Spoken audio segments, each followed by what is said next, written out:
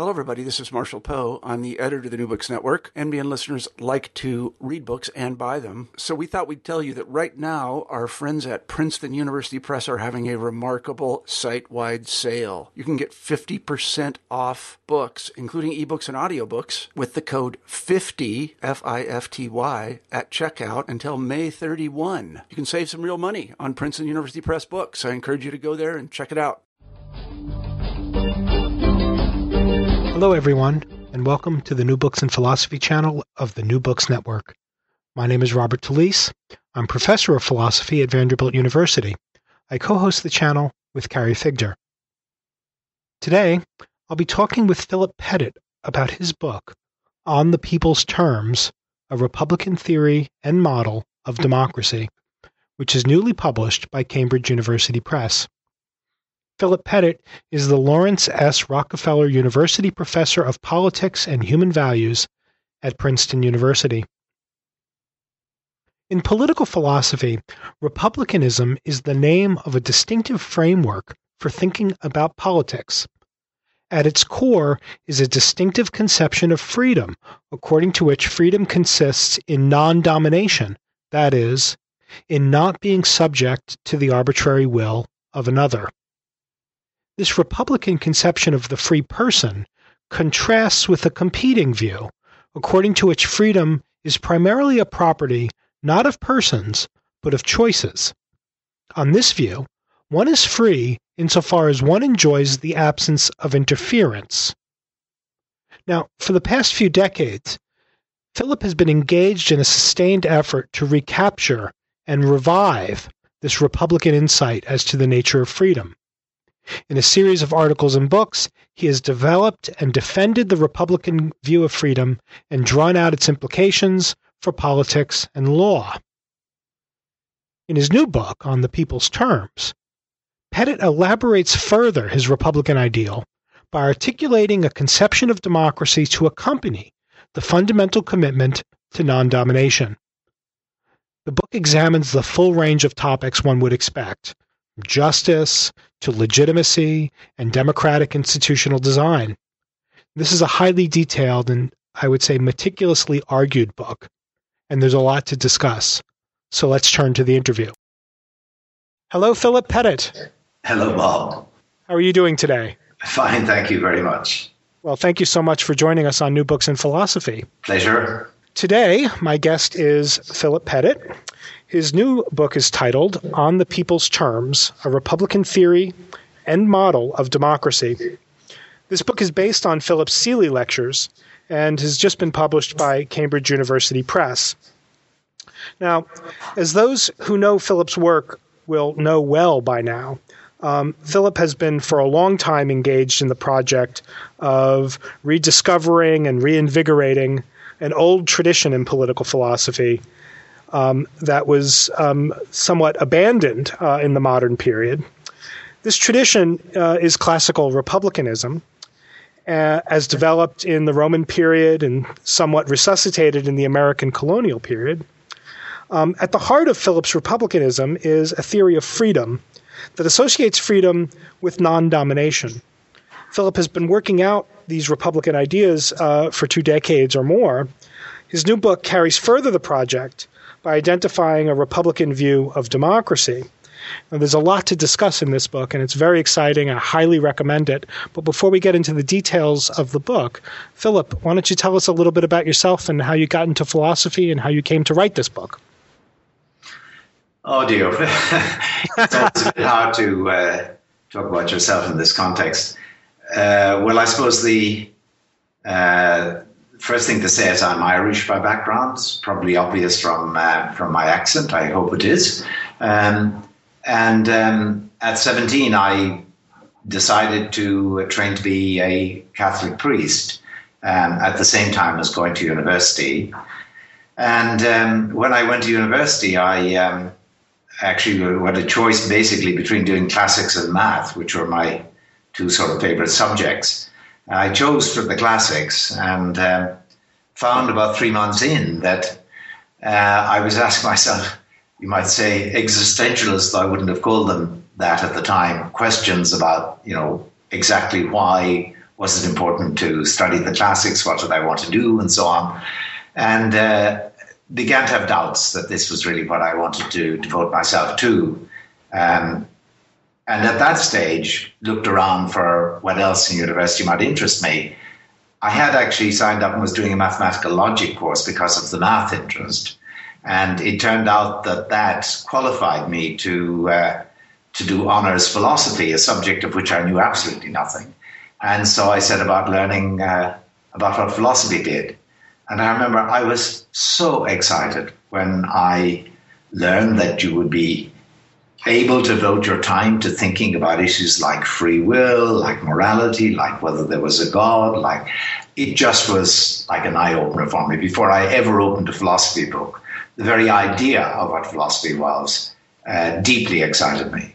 And so I turned to, I did indeed in my second year at university then, go into honours philosophy, as we called it in the Irish system. And there were a very small group of us doing the philosophy, and we had really a great deal of independence, I must say, because of the seminary connection. I obviously had to learn quite a bit of Aquinas and the Thomistic scholastic tradition, but I had a lot of free rein as to what else I studied, and a lot of the work was really independent study. And 2 years in, I felt strongly this was really all I wanted to do with my life. And at that point, I opted out of the clerical vocation, and I did a master's in philosophy. And those were wonderful years from the point of view of people looking for jobs. It was the very late 60s.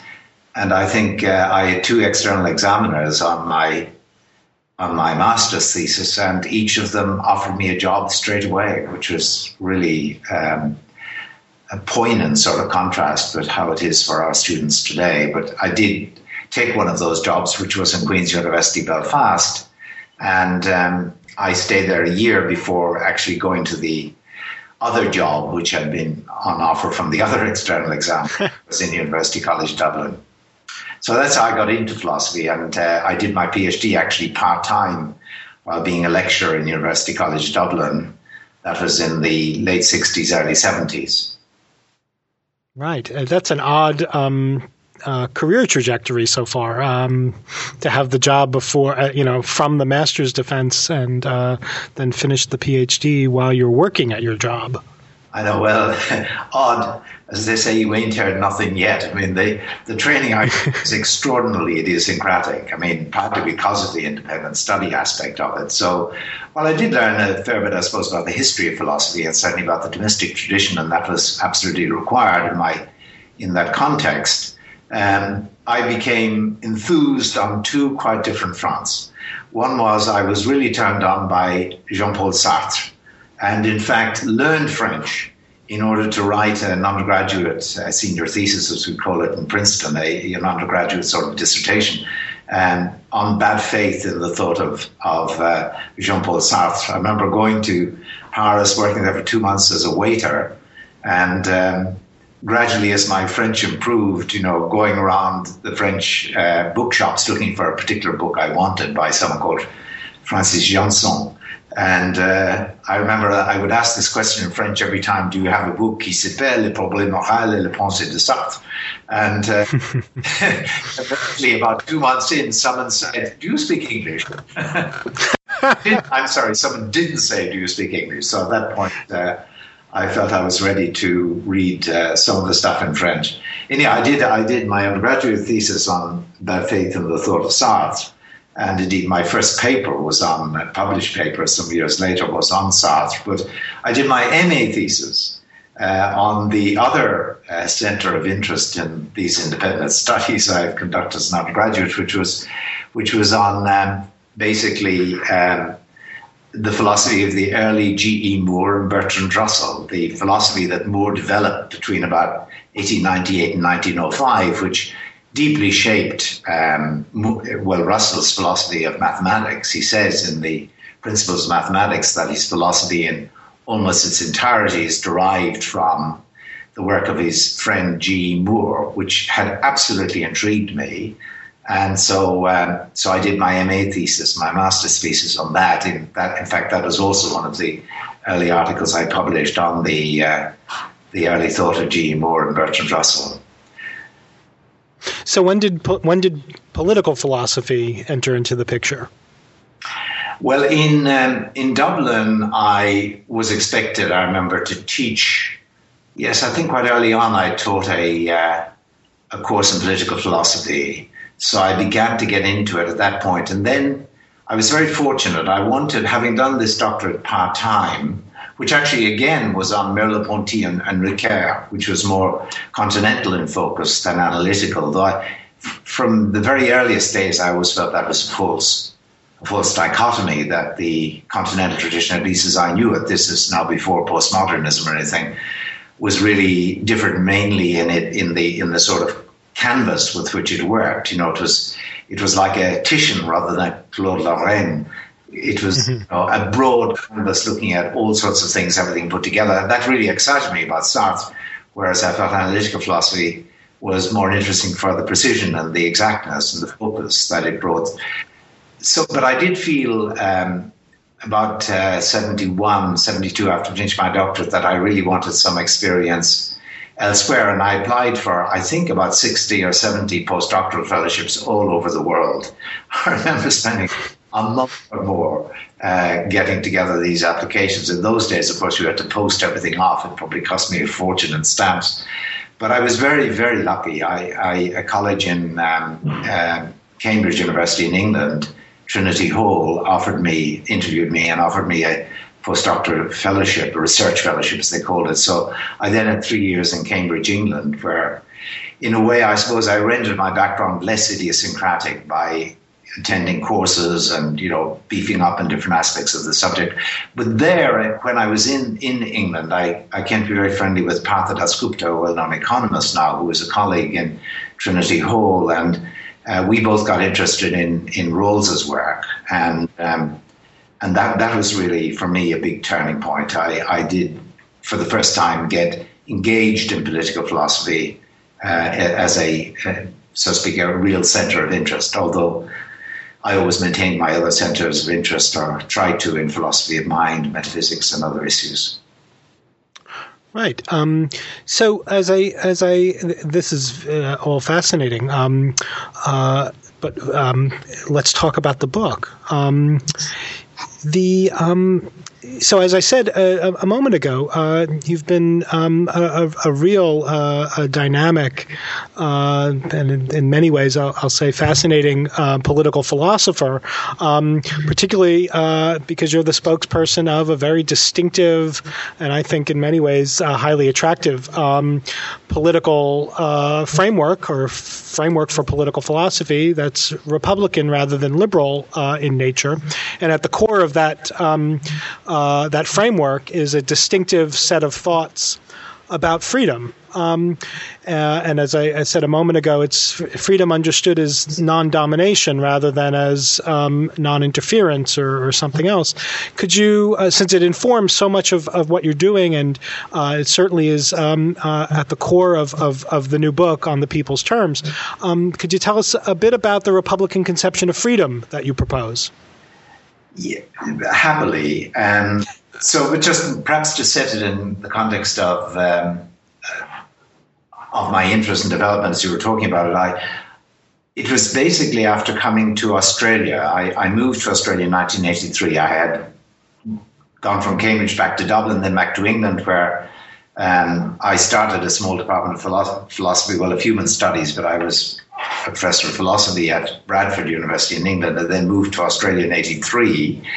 At this point, I was very, very interested in I was absolutely consumed with the idea that philosophy had been too atomistic in its image of social relations, and of course that fitted with a lot of what was happening. There was Kripke's work on rule following, for example. There was Burge's work, if you remember, on individualism and the mental. Sure. Those were the themes that really engrossed me. And I was writing a book that was later published as The Common Mind in 1993. But in the course of doing that work, I felt that, well, if one is to be seriously not an atomist in social ontology, in other words, to believe that people depend on one another other than causally, in a non-causal way, for the development of some of the characteristic human capacities, such as the capacity to reason, for example, to perform as a person, then that ought, if it's an interesting thesis, that as we're social non-atomism, then it ought to have implications for political values. And I've been thinking about how it might impact on a value like freedom. In the context of thinking about that, and somebody said as I sketched the ideas I was then playing around with, have you read some of Quentin Skinner's recent work in the history of Republican thought? And Quentin had actually been a good friend of mine back in Cambridge days. And so I read his papers, and it really opened up for me a whole new sort of vista and a way of connecting the stuff I'd been thinking about more abstractly with historical themes. The traditional sort of reading of the Republican tradition, and I mean now the tradition, as you said earlier in your introduction, beginning in a way with classical Rome, people like Cicero, figures like Polybius, then the Renaissance, figures like Machiavelli and his discourses on Livy, and then the 17th century English tradition of people like Algernon Sidney and James Harrington, through to the American in the 18th century with figures like the Federalist Papers. Thinking about that tradition, and most people previous to Quentin had argued that in that tradition people thought about freedom in a positive manner. They used that term in a sense that really Benjamin Constant and Isaiah Berlin had defined, which is to say that, at least in political context, to be free meant to be part of a voting member of a self-determining community. And what Quentin really showed in those articles of his was that in this tradition, you don't find that way of thinking about freedom. In those articles, he actually argued that you get something much closer to freedom as non-interference, freedom just not being interfered with by other people, not this positive notion of to be free meant to be politically engaged. I was absolutely fascinated by that, and I suppose I put a somewhat different spin on it, but really using a lot of his analyses of the historical texts. And I came to think that what was really distinctive in this tradition, in the way of thinking about freedom, was to be free meant not to have a master in your life, not to have a dominus in your life, not to suffer actually what the Romans themselves called dominatio, which is our domination, which is the status of being under a dominus, under a lord. And I felt it was clear in the tradition that even when you weren't being interfered with, if you were under the will of somebody else, if you were under the dominatio of somebody else, then you weren't a free person. In fact, it was pretty obvious that freedom was contrasted with slavery, and that even if a slave was treated very nicely by his master or her master, the slave was still unfree just by virtue of that fact. Freedom required that you weren't subject to his mastery. So that was really the key that got me started. Just to, perhaps, can I go on, or do you? Yes, please. Well, something I often use to illustrate the sort of notion of freedom as non-domination is are two figures from the play A Doll's House by Ibsen. The two figures are, of course, Thorvald, the husband, and Nora, the wife. And if you remember in the play, at least the beginning of the play, things go a bit awry later, but when things are hunky-dory at the beginning of the play, it's clear that Thorvald absolutely dotes on Nora, so that he is not going to interfere with any of her choices, really. In fact, the only thing he denies her, as it were, is macaroons, and she even gets that because she can hide the macaroons in her skirts. Now, Thorvald has all the chips, so to speak. He's got all the legal, the cultural, the social sort of power. She really is entirely under his lordship, under his mastery, under his domination, as it were. That's the relationship. And now you ask yourself, is Nora free in the things she does? After all, she's given perfect license, as it were, and a whole range of choices. She can choose as she wishes, and that's what Thorvald allows her. So is she free?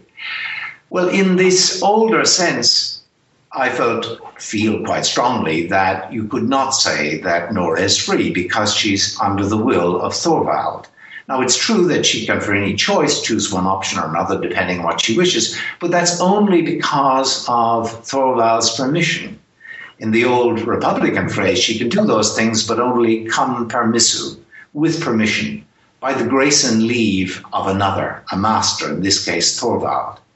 Putting it more philosophically, she is dependent on his will, counterfactually, in the sense that should he turn nasty, should he cease to be so doting and indulgent, then of course she wouldn't have this leeway in the choices she makes. So whether or not she is able to choose according to her own wishes, preferences, her own will, depends on his will.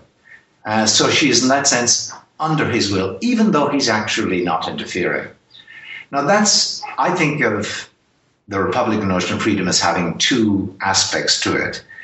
And what that highlights is the first aspect, which I say involves the fact that you can be dominated, and in the sense of freedom as non-domination, unfree, even though you are not interfered with. So you can have domination without interference. Mm-hmm.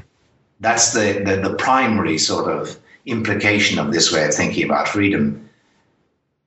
Shall I go on and just mention Yes, what's the second? So the second, I take it, is that there could be instances of interference that are nonetheless not freedom lessening. Is that true? Exactly, that are not dominating. Right. It seems to me also a strand in this tradition of thinking. So in this tradition of thinking, the slave without a master, the servus sine domino without a master, who is not yet protected against others, is certainly not free. To be free, you have to be established in the law as a kivus, as a citizen, who is protected against others so that no one can throw their weight around with him. That's what's required in order for someone to enjoy freedom. But in this way of thinking, there's another aspect to it, which is that obviously the law, in order to give people that protection against private domination, has got to impose restrictions on people as to how they may behave. So it's got to, in that sense, interfere in people's lives. But for the Republican way of thinking, it may be over-optimistic, but the way of thinking was that you can be interfered with by the law in that manner and yet not be dominated, and so not made unfree in the sense of freedom as non-domination by the law.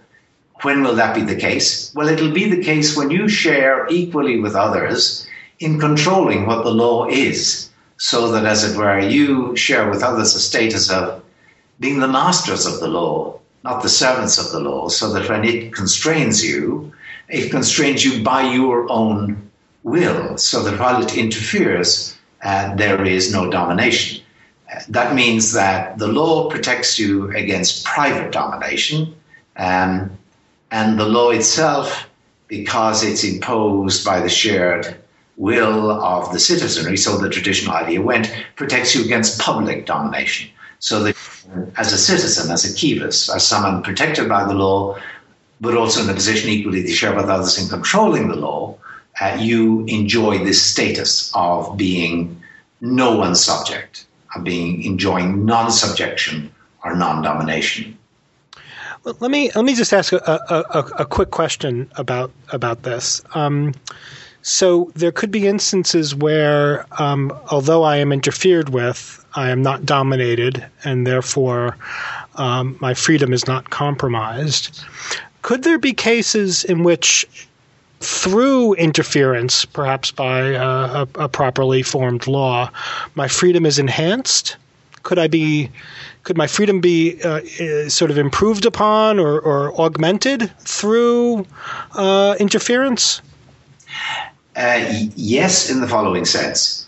In order to establish for its citizenry a status for each of them of not being dominated by others, I mean, that was the traditional image, though, of course, the citizenry in the tradition were always, as in every tradition, restricted to usually mainstream and propertied males, but certainly to males. But the idea was that each citizen could enjoy this equal status as non-domination. Now, you can only that's only possible if the law establishes the range of choice in which you are to be not dominated.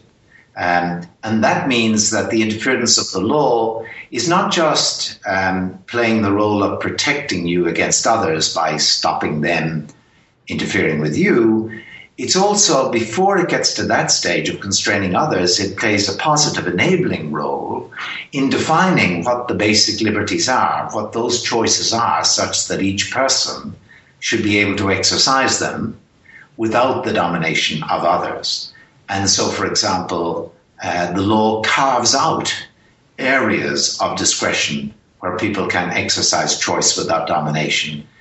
We call them traditionally, I suppose, and they were called in the Republican tradition, the foundational or the fundamental or the basic liberties, meaning choices that for each person should be sacrosanct, meaning that person should be able to make them without the private domination of others and indeed without the public domination of the state. But in order to set up that whole apparatus, that infrastructure, so to speak, of freedom, the law has to play that enabling role, first of all, of defining those basic liberties. Right. So that's helpful. So let me just ask about one figure or one image that you use in trying to flesh out this Republican conception of freedom. And a lot of what you've already said, it seems clear that one of the Republican concerns is with understanding freedom as a kind of status of persons rather than a property of individual actions. And one of the ways that I think you try to capture this sort of difference between the non-domination view and its competing competitor, the non-interference view, is by making reference to something you call the eyeball test. Can you tell us about the eyeball test? Yes, well, it's an attempt. When I say the eyeball test, it's meant as a sort of vivid metaphor for bringing out what in everyday life this sort of freedom means. Now, it is absolutely true, so let me just emphasize that, as you say, that in the tradition, the main subject of the predicate free is a person. You talk about a person being free, a liber, rather than a choice being free. In fact, choices are often said to be free insofar as they're the choices of a free person in the exercise of his or her status as a free person. And to be a free person, as you say, involves the status of being so protected in the field of force of the law against others and against public domination of the law itself that you're able to, well, now, in the tradition, phrases are used very strongly, like you're able to stand on your own 2 feet. You're able to look others in the eye. You don't have to kowtow or fawn or toady. And you are your own person. You are, in the Latin phrase, which already appears in Justinian's Law Code, you are sui juris, meaning you're of your own jurisdiction.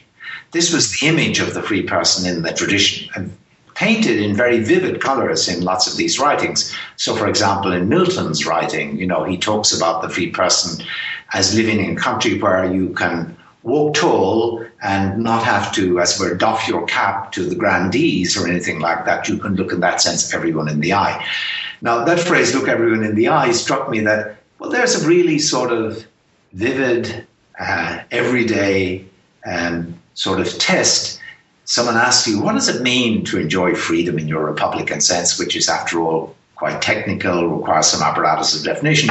And I think a quick and dirty way of communicating it is, you enjoy this freedom if it's the case that you can look others in the eye without fear, so to speak, of their interfering with you in your sphere, and equally without having to defer to them in order to get them to allow you to conduct your choices in this sphere. You are indeed sui juris, you are your own person, your own man or woman.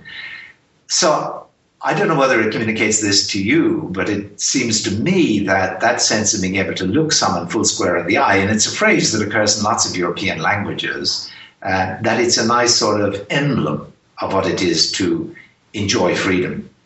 Can I mention just in one connection, as you know, President Zapatero in Spain in at least the first parliament where he was prime minister from 2004 to 2008, he introduced a lot of social legislation, and to my amazement, as I discovered while he was actually campaigning, used my book Republicanism as a sort of handbook of the sorts of policies he wanted, and talked a lot in public about freedom as non-domination, and then actually invited me to give a lecture in Spain at the beginning of his presidency, or prime ministership, as it in effect is, in 2004. And he introduced quite a number of policies which he traced to the Republican background, including one of his initial bills, which was a same-sex marriage bill, homosexual marriage as it was called, licensing it, legitimating it. And it's very striking. He himself used this quite a bit. He used the eyeball test explicitly in Parliament. I was very taken by this, I must say. He stood before Parliament in defending this bill, which was not pushed for by the party and was not even responding to any great popular movement. It was really a case where he led from the front. He pushed the bill and indeed got massive public support for it, over 60%. But the lines he used were always like in tune with the eyeball test. He said in Parliament, he said, which of you can stand and look a homosexual in the eye and say to him or to her, I do not think you are worthy of having your personal relations given the same civic stamp, civic signature and approval, seal of approval, as are heterosexuals. That was exactly the line he used. And the idea was, how can you expect someone who is homosexual to look you in the eye as an equal if you, exercising the public power that you have, are going to deny them this status? I felt that really underlined how vivid a test it was. That speech was widely reported and was thought to be quite influential in bringing people around in support of same-sex marriage. Well, I think that the metaphor, as you put it, of the eyeball test is, as you say, it's a very effective, I think, instrument for articulating what is at the heart of the Republican view. It is the looking others in the eye and walking tall and never having to cower before anyone image of the free man. So those sections of the book where you discuss it, I thought were very, very effective. Thank you. I'm glad that you're of a common mind on that. So let's move on to the areas in the book that where you're expanding the account. So the book is interested in, I take it, moving in sort of three rough parts where you give a new and in some ways a newly nuanced account of your conception of freedom. Then you take on questions about what conception of social justice follows from this Republican conception of freedom. And then you address issues about legitimacy and particularly democratic legitimacy. So let's start with the second movement in this trio. So you in the book, you lay out a Republican vision of social justice. And as we all know, justice has been the core of English-speaking political philosophy for at least 40 years or more. So you defend the view that the state must promote freedom as non-domination among its citizens on the basis of equal concern for each. So it sounds as if then that republicanism is a kind of egalitarianism. Can you fill in some of the details? Yeah, I mean, yes, in the following sense. As Ronald Dworkin once said, almost every philosophy that any of us would give countenance to is egalitarian in the sense of arguing that the state, in dealing with its citizens, should treat each as equal with others. People should be treated as equals. I call that expressive egalitarianism, and the fact that the philosophy is built on an equal concern for the welfare of each. And certainly in that sense, I think that republicanism clearly in a modern day form. I mean, this is from the pre-modern form where citizens were restricted to propertied mainstream males. In any acceptable form, it's got to be a case of treating all as equals. Now, in effect, of course, that's going to mean treating all adult, able-minded, more or less permanent residents, let's use the word citizens for that category, as equals. There are special theories obviously needed for the rights of children, for example, how they should be treated, or the rights of those who are not able-minded, or indeed the rights of those who are not permanent residents. But it's essentially egalitarian in this expressive way to begin with, of treating all citizens as equals. It shares that, I would say, with almost every serious political philosophy today. Of course, to be an egalitarian, you've got to not just say everyone should be treated as equals by the state or under the state, but you've also got to say in what respect they should be treated as equals. And that's where, as I think of course, republicanism makes a specific sort of entry. Right. So what is the respect in which we are, what is the metric of equality then for the Republican? Well, as you'd expect, it's bound to be freedom as non-domination. Let me just say, though, before I expand on this, that I think in doing political philosophy like this, it's very important to recognize what you're doing. I mean, as I see what I'm doing, it's certainly not propounding an ideology of some kind, which is the be-all and end-all. I see it as a research program. You're seeing how, if we start with these ideas, how far you can elaborate an overall theory that gives us a very attractive view of the polity, that gives us policies that seem on reflection to be more or less satisfactory and so on, and that, holds up well against what we know of psychology and sociology and indeed economics and all of the other framework of the social and human sciences. And so in thinking about what it would be for people to enjoy expressive equality in a state and saying, well, let's try out freedom, think of it as an experiment, so to speak. Let's see where we would be led if we took the ideal of freedom as non-domination and said, now here's how the state should treat people as equals. It should provide for their equal enjoyment of freedom as non-domination. I mean, that's what the research program is. The idea is to explore that proposal and see what its implications are. And that's what I tried to do in that particular part of the book.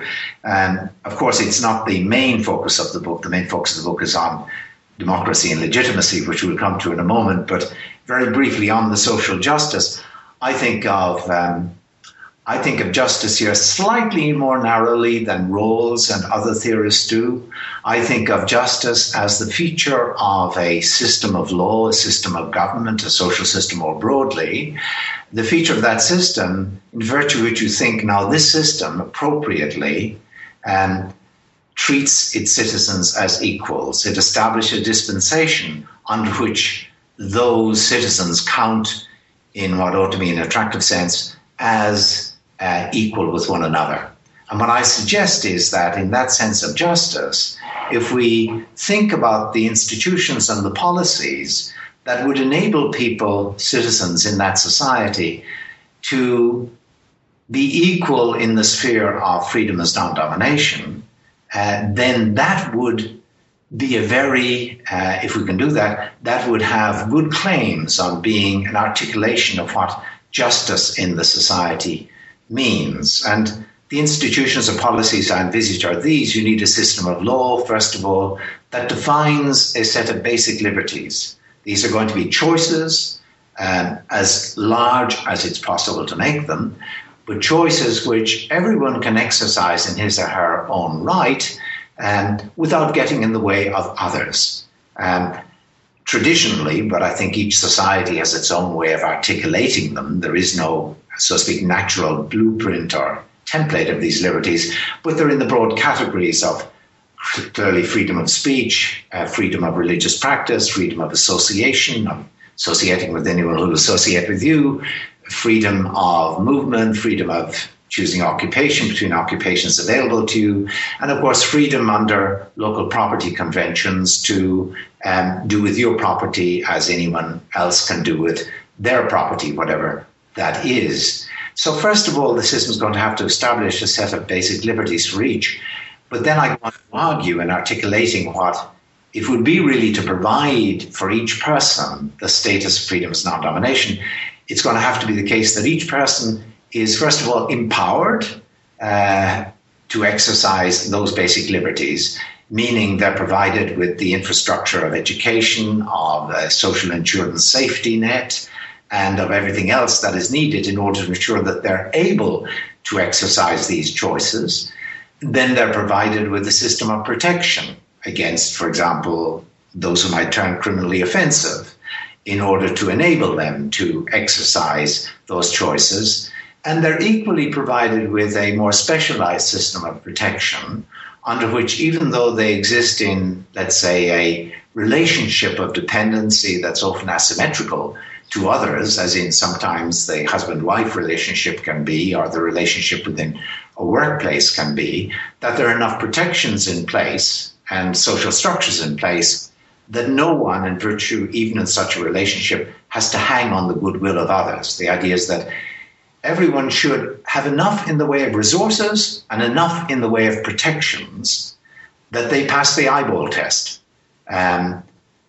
That's to say that they can each indeed, and of course it's an often ready test, look others in the eye without fear or favor, without fear of their interfering with them in their sphere of the basic liberties, or without their having to depend on the favor of others for being able to exercise those freedom. They are their own person within this sphere. I suggest that if people had enough resources and protections to enable them to achieve that status in relation to one another, then that offers a very vivid and I think persuasive image of what it would be for a society to be just. In this society, there need not be, for example, total material equality, which in any case is, most of us think, an infeasible ideal, but it's also not necessary, because you can have freedom as non-domination. You can be able to look others in the eye, even though they're wealthier than you in various ways. But of course, there are sorts of poverty, certainly, that would undermine freedom as non-domination. And there may be inequalities of wealth that are so gross that they would undermine freedom as non-domination. And you just look for as much material equality as is required for equality in this status. And equally, you look for as much equality in other dimensions, like capabilities, resources, happiness, whatever, as is required for freedom, for equality in this status of freedom as non-domination.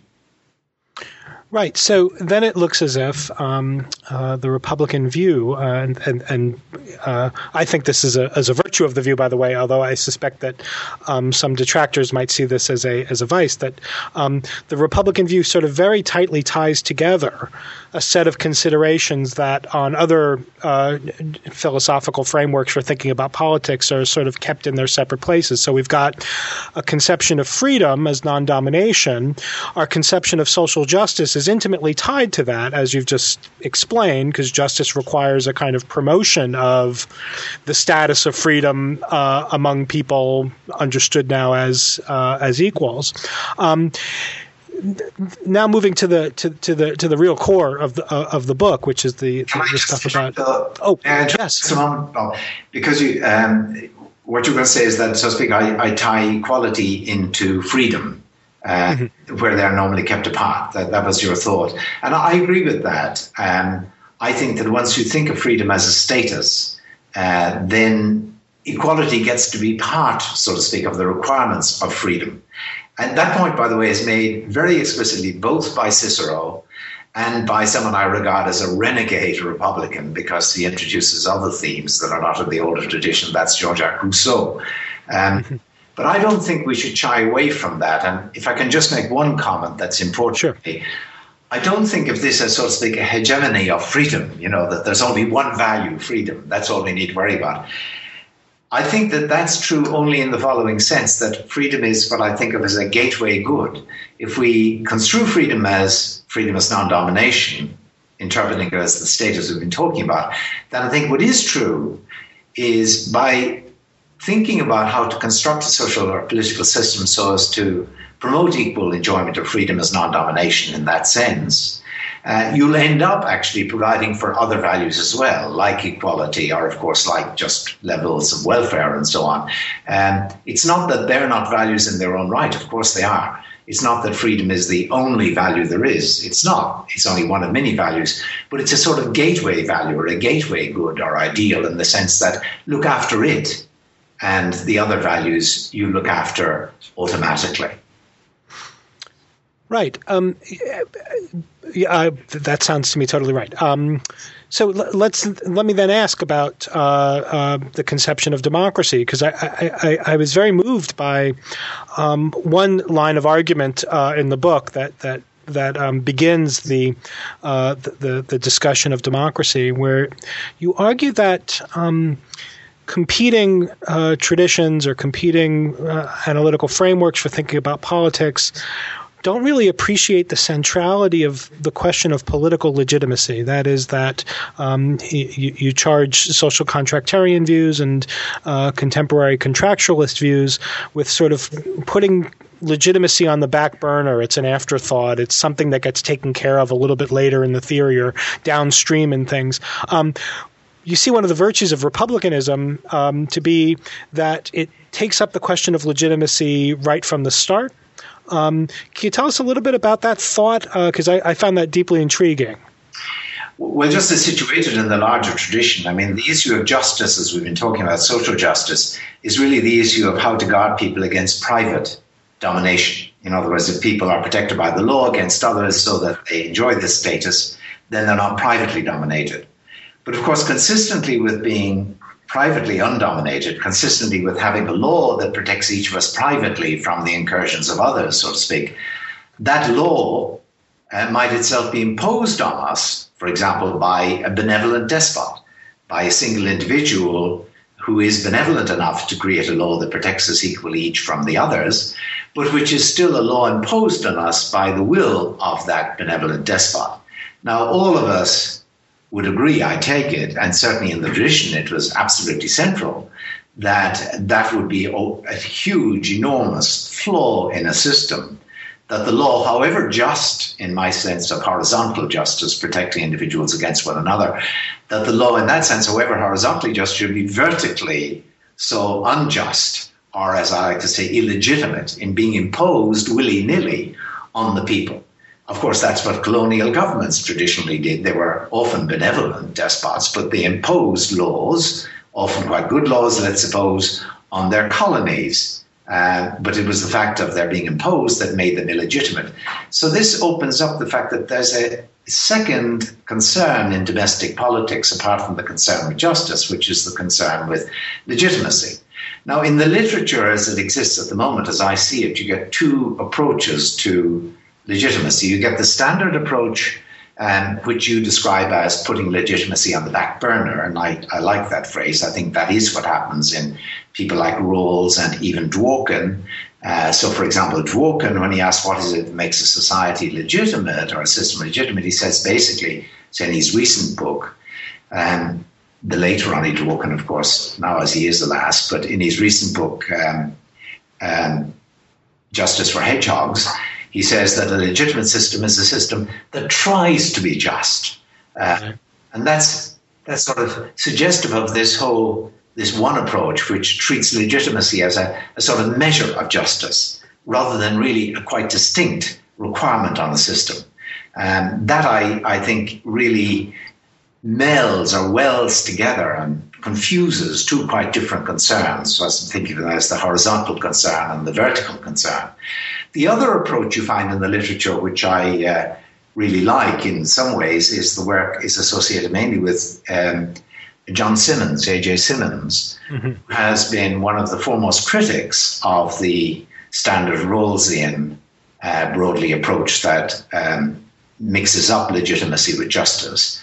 And he argues that a state would only be legitimate insofar as its citizens actually consent to the rule of the government of the state and of the particular government power over them. In other words, he goes for a view of the requirements of legitimacy that are very like those that Locke, at one stage at any rate, suggests or supports. The trouble with John Simmons's view is that while it does recognize, let's call it the vertical concern as distinct from the horizontal concern, he articulates the requirements of legitimacy in such a way that no contemporary state is legitimate, because, of course, right. The contemporary state is indeed consented to actively by all of its citizens. So that suggested to me, is there a middle way? And that's where I feel that Republican theory at least points towards a middle possibility. Because you remember, as I said, the second implication of thinking of freedom as non-domination is that you could be interfered with without being dominated. So what I try to explore in the book is the idea that here's what would make a government or a state legitimate if it were the case that insofar as the state exercises discretion, insofar as it's not just, so to speak, a historical necessity that was established, long ago and doesn't represent anybody's imposition on us, insofar as the state exercises discretion, interfering with us, it does so only subject to our power over it, subject to our agreement broadly over what it's doing.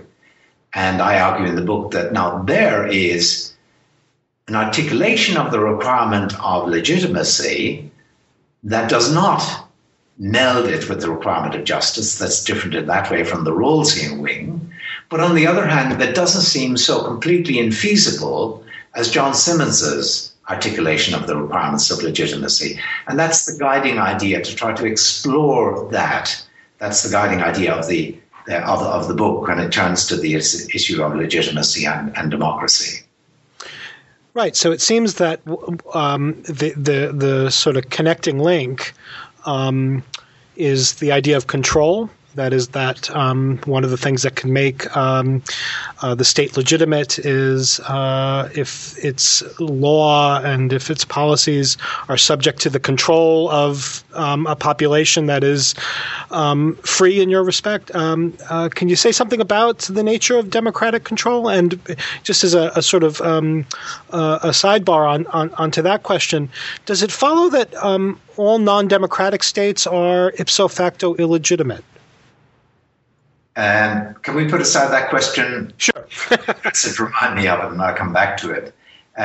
So it's important for me that the subtitle of the book says a Republican theory and model of democracy. So on the theory side, what the Republican view offers is a job specification for democracy. It says, look, the obvious job to give democracy is that of making the state legitimate. So the job specification, the theory, so to speak, of democracy will be what democracy is about is enabling people to have such control over how the law is imposed on them that the law and the system more broadly counts as a legitimate system. So that's the theory of democracy. And that's important because, the normative theory of democracy should be telling us, why do we have democracy? What's it about? What's its point? And that's actually not much addressed in much of the literature. I mean, in some, for example, deliberative democratic theories, it is addressed, but often it's not really addressed as to what exactly the point of democracy is. So first of all, republicanism gives you a theory of the point of democracy, the rationale of democracy. It's to make a system legitimate by giving people control over how the laws are imposed on them, an equally shared sort of control, so that no one is stood over, so to speak, by government in a way in which distinguishes or discriminates against them. Okay, but then the question is, you see, you could embrace that theory, but say, oh, well, alas, though, there are no feasible institutions, that would deliver that sort of equally shared control that might make us feel that the state is legitimate. It's just a nice idea, but an infeasible ideal. So what I wanted to do in the last two chapters of the book are to sketch a model of the institutions that would count roughly as institutions of democracy, of the institutions democratic institutions that would enable people to have a control such that we could feel, if they had that control, yes, reasonable to think that this is a legitimate state. And so turning to that issue of the model, so to speak, of democracy, I identify two elements that I think are quite crucial. One is that obviously people have to have an equal influence on what happens in government. And then I make the point that people, of course, could have an equal influence without having any control whatsoever. And it's control that's important. So can I explain maybe that distinction between influence and control? Yes, please. A little story that illustrates the difference quite nicely, I think, is this. You decide to go and stand at a traffic intersection and pretend to be a traffic cop. So you start directing the traffic as if you were a traffic cop. Now, we know what's likely to happen. Let's say you're trying to override the lights in doing this. There'll be utter chaos. Some cars will follow you, some will follow the lights, some will just get angry with you and blow their horns and wave their fists out the window and so on. You'll have utter chaos. Now, in a case like that, assuming that you wanted to achieve the effect that the traffic cop would get in such a case, you do certainly have influence. You've had a causal influence on the traffic. You've made a difference, right? But you haven't intuitively any control over the traffic because there isn't any systematic patterned effect such that your influence delivers that effect. It delivers only chaos as an effect. Now, I want to say that what we need in a democratic set of institutions that do the Republican job or might help to do the Republican job is a system of equally shared influence that would deliver a system of equally shared control over what government does. And, when I set out to write this, or think about this, work through it, and in a way it's been a work of almost 10 years, simultaneously with other projects. But I really was not sure that I would be able to come up with a positive answer. In the book, I'm sure many people will not be persuaded, but I've identified something that satisfies me anyhow, that it points to a model of institutions that might be reasonably satisfying. Right. So can you tell us a little bit about what's distinctive about this Republican view? Now, because so far it sounds to me like one might hear, especially just what you've just said, and say, well, okay, Philip Pettit thinks that republicanism has the resources for getting us the things that we are antecedently inclined to want out of our conception of democracy. But I take it that you also think that the Republican conception of democracy has distinctive features. There are features of its conception of democracy that are not that don't have analogs, for example, in more straightforwardly liberal conceptions. Is that true? Well, yeah, I'm not sure about the word liberal. I suppose you mean because I certainly don't I don't see the Republican approach here as being distinctively illiberal or not liberal, as you're aware. So here's one respect in which it differs. The model I offer differs from existing models, let's call them. They're often called theories of democracy. In many of the existing views of democracy or models of democracy, you find the idea is that what's important is that the people have influence. And that's all that's important. As in, the view that so long as you give the people influence over government, that's what a democratic system is. That's all it takes to be democratic. Someone, I think, associated with that view is Joseph Schumpeter. Right. His famous 1942 book, Capitalism, Socialism and Democracy. In the famous chapters 20 and 21 of that book, he sketches a view of democracy as a system under which basically you give the people a certain amount of influence, like the influence of a lottery in selecting who's going to be in power, what party is going to gain control over government. And that's the be-all and end-all. I mean, he thinks, and he's surely right, that democracy in that sense, a democracy of mere influence, might certainly be a lot better than not many dynastic or non-democratic regimes, serving at least as perhaps as well as a lottery might in selecting who's going to be in government and therefore protecting against a dynasty holding on to power. But of course, democracy, if it's merely conceived of as a system that gives people influence on who's in power, would not satisfy the Republican rationale for democracy. That wouldn't give people equal control. After all, the influence people have might be chaotic. It might be the influence that I have on the traffic when I play traffic cop at the intersection. It mightn't have any sort of, any really significant effect on the policies or the institutions that actually are in place.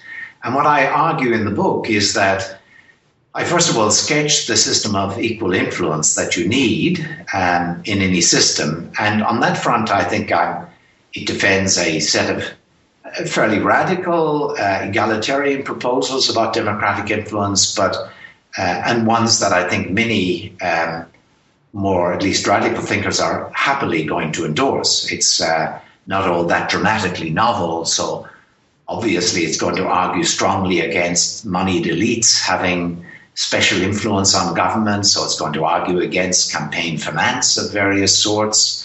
It's going to argue in favor of, districting taking a certain shape. It's going to argue in favor of, for example, some aspects of government being put out of electoral hands into the hands of people appointed for a fixed term who are subject to other constraints, because left in electoral hands, left in the hands of elected representatives, those representatives are going to be simply too motivated to exercise those tasks for their own party political ends and not not in a way that is responsive to the people who elect them. Example, districting. So we all know that when political parties do the districting, as in the United States, for example, that they invariably look for either a political party advantage or do a compromise with the other party, whereby you get safe party political seats.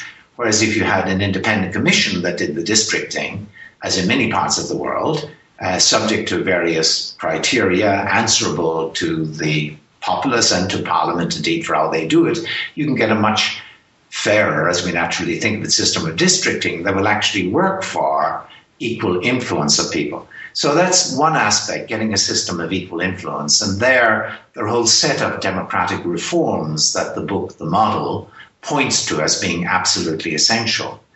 And then the next chapter on the model of the Republican model of democracy tries to identify a way in which such a system of equal influence can be organized so that it delivers something that we might think of as control, in which people equally share, by the people over the policies that government adopts. And the core idea there, as you'll be aware from reading the book, is an idea that's shared in good part with the deliberative theory of democracy, which is that if you, at crucial nodes in the system, if you have institutions of deliberation where the people involved in those institutions and those committees, as it may be at specific parts of the system, like a court, for example, like an agency committee, or right up at the Congress or the Parliament or the Cabinet, if at these various nodes you have a system under which people are required not to do bargains with one another for their particular individual ends, but always to debate about what's to be done on the basis of considerations put forward that each expects reasonably everyone else can regard as at least relevant considerations, so that you outlaw, as it were, sectarian considerations in favor of this or that decision at that particular node. Then the idea is that a system of this kind, as I describe it, and obviously I can't now summarize even the main points of the system, but the idea is that such a system can be designed so that over the long haul, not in the immediate day-to-day politics, but over the long haul, you would expect that the considerations that get to have prominence in the system, the ones that can indeed at every node be produced as ones relevant from everybody's point of view, get to exercise a filtering effect on policies, so that no policies that fail to pass muster with those considerations, fail to live up to them, get onto the table. And in deciding between the different policies that do get onto the table, that do pass muster with those shared considerations, the ones that get selected have to be selected by procedures that themselves are supported by such shared considerations. Now, I argue that a system that built this way of decision-making in at crucial nodes and puts very supportive and protective guards around those nodes and establishes suitable channels between those nodes and, of course, exposure to the people, both in contestation and election, that a system of that kind can be expected over the long haul to force those in government towards a pattern of policy making and institutional reform, indeed, that satisfies those commonly expected, commonly valorized considerations that bubble up within the system. And I try to illustrate historically how something of that kind can be seen to have happened, for example, in 19th century Britain as it grows more democratic, drawing on the work of the historian Oliver MacDonagh, as I equally gesture at the work recently of John Ferrajon and his colleague William Eskridge on the Republic of Statutes, as they call it, the development in America of certain, what would you call them, landmark considerations have channeled and filtered and forced government policy in a direction that answers to them, where those landmark considerations are considerations that have a real hold in people's hearts, that have gained that sort of hold, that have won that popular support. Now, insofar as government is constrained in those ways by considerations that bubble up from the people under a system of equally shared influence, to that extent, the people will have an equally shared control over the long haul direction that government takes. I call this slow democracy, so to speak. The democracy of control that satisfies the Republican rationale in the nature of the case has to be a sort of slow democracy. Maybe excellent. That was quite good, and you've given our listeners, I think, a real nice sense of the level of detail, empirical and otherwise, and the level of care with which you treat many of these issues. This is on the people's terms. I found a really fascinating book for that reason, that you were, when you get into talking about actual institutional issues, the level of detail goes far beyond what one typically gets from democratic theory. So I really applaud that.